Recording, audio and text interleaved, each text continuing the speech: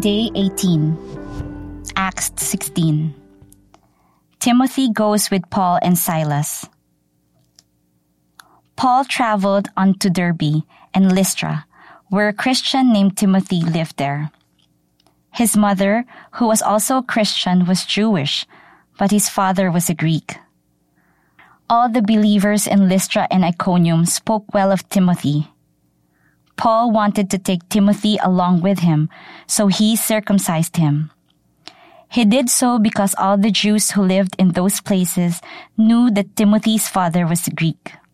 As they went through the towns, they delivered to the believers the rules decided upon by the apostles and elders in Jerusalem, and told them to obey those rules. So the churches were made stronger in the faith and grew in numbers every day.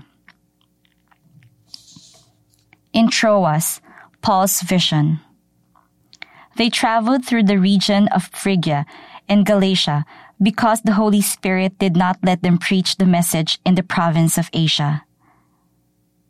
When they reached the border of Mysia, they tried to go into the province of Bithynia, but the Spirit of Jesus did not allow them.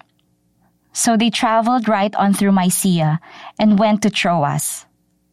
That night, Paul had a vision in which he saw a Macedonian standing and begging him, "Come over to Macedonia and help us."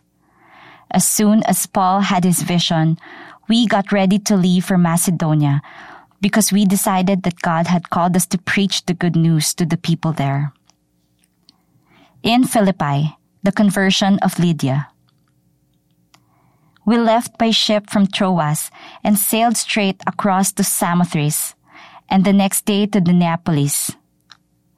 From there, we went inland to Philippi, a city of the first district of Macedonia. It is also a Roman colony. We spent several days there. On the Sabbath, we went out of the city to the riverside, where we thought there would be a place where Jews gathered for prayer.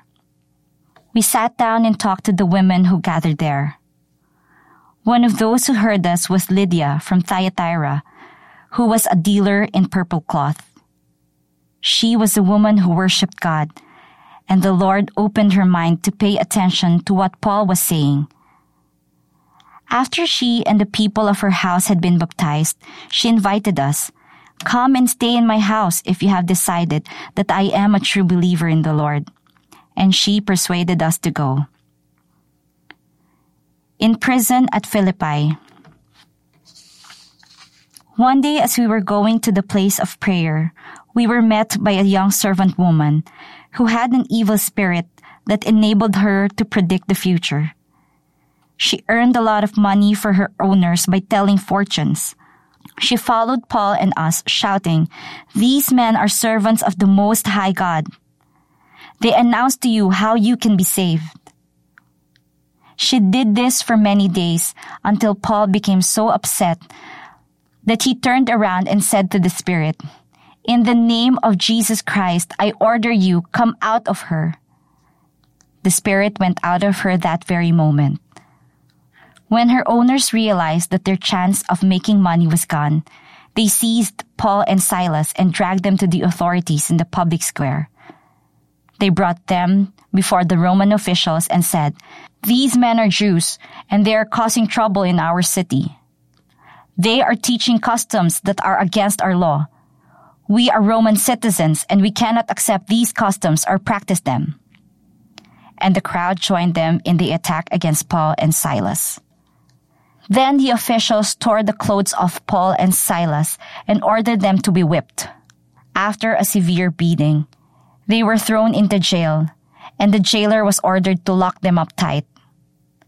Upon receiving this order, the jailer threw them into the inner cell and fastened their feet between heavy blocks of wood. About midnight, Paul and Silas were praying and singing hymns to God, and the other prisoners were listening to them. Suddenly, there was a violent earthquake, which shook the prison to its foundations. At once, all the doors opened, and the chains fell off all the prisoners. The jailer woke up, and when he saw the prison doors open, he thought that the prisoners had escaped. So he pulled out his sword and was about to kill himself. But Paul shouted at the top of his voice, "Don't harm yourself. We are all here." The jailer called for a light, rushed in, and fell trembling at the feet of Paul and Silas. Then he led them out and asked, "Sirs, what must I do to be saved?" They answered, "Believe in the Lord Jesus and you will be saved, you and your family." Then they preached the word of the Lord to him and to all the others in the house. At that very hour of the night, the jailer took them and washed their wounds, and he and all his family were baptized at once. Then he took Paul and Silas up to his house and gave them some food to eat. He and his family were filled with joy because they now believed in God. The next morning, the Roman authorities sent police officers with the order, "Let those men go."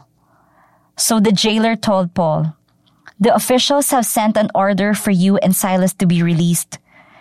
You may leave then and go in peace." But Paul said to the police officers, "We were not found guilty of any crime, yet they whipped us in public, and we are Roman citizens. Then they threw us in prison, and now they want to send us away secretly? Not at all. The Roman officials themselves must come here and let us out."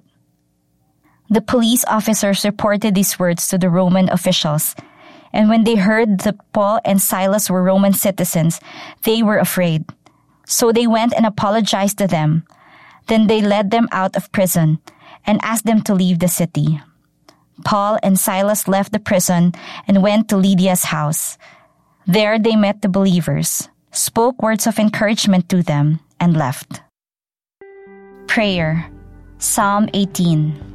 David's Song of Victory. How I love you, Lord. You are my defender. The Lord is my protector. He is my strong fortress. My God is my protection, and with him I am safe. He protects me like a shield. He defends me and keeps me safe. I call to the Lord, and he saves me from my enemies. Praise the Lord. The danger of death was all around me. The waves of destruction rolled over me. The danger of death was around me, and the grave set its trap for me. In my trouble, I called to the Lord.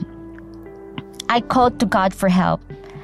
In his temple, he heard my voice. He listened to my cry for help. Then the earth trembled and shook. The foundations of the mountains rocked and quivered because God was angry. Smoke poured out of his nostrils, a consuming flame and burning coals from his mouth. He tore the sky open and came down, with a dark cloud under his feet. He flew swiftly on his winged creature. He traveled on the wings of the wind. He covered himself with darkness. Thick clouds, full of water, surrounded him. Hailstones and flashes of fire came from the lightning before him and broke through the dark clouds. Then the Lord thundered from the sky, and the voice of the Most High was heard. He shot his arrows and scattered the enemies. With flashes of lightning, he sent them running. The floor of the oceans was laid bare, and the foundations of the earth were uncovered, when you rebuked your enemies, Lord, and roared at them in anger.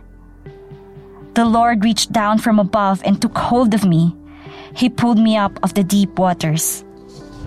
He rescued me from my powerful enemies and from all those who hate me. He rescued me from my powerful enemies and from all those who hate me.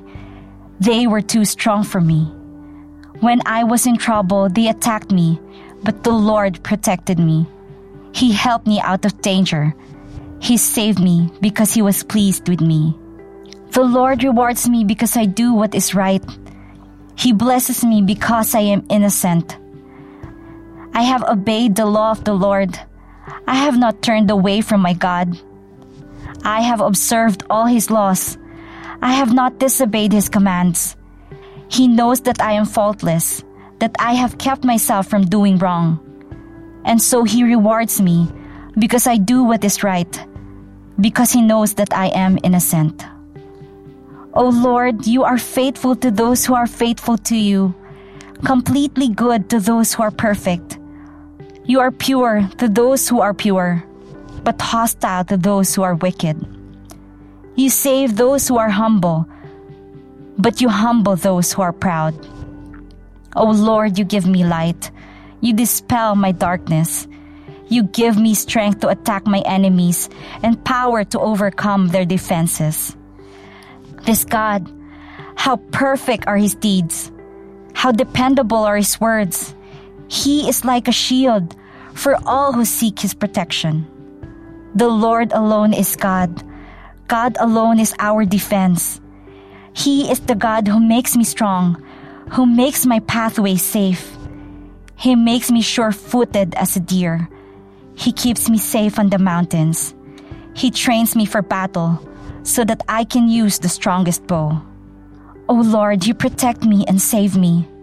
Your care has made me great, and Your power has kept me safe. You have kept me from being captured, and I have never fallen. I pursue my enemies and catch them. I do not stop until I destroy them. I strike them down, and they cannot rise. They lie defeated before me.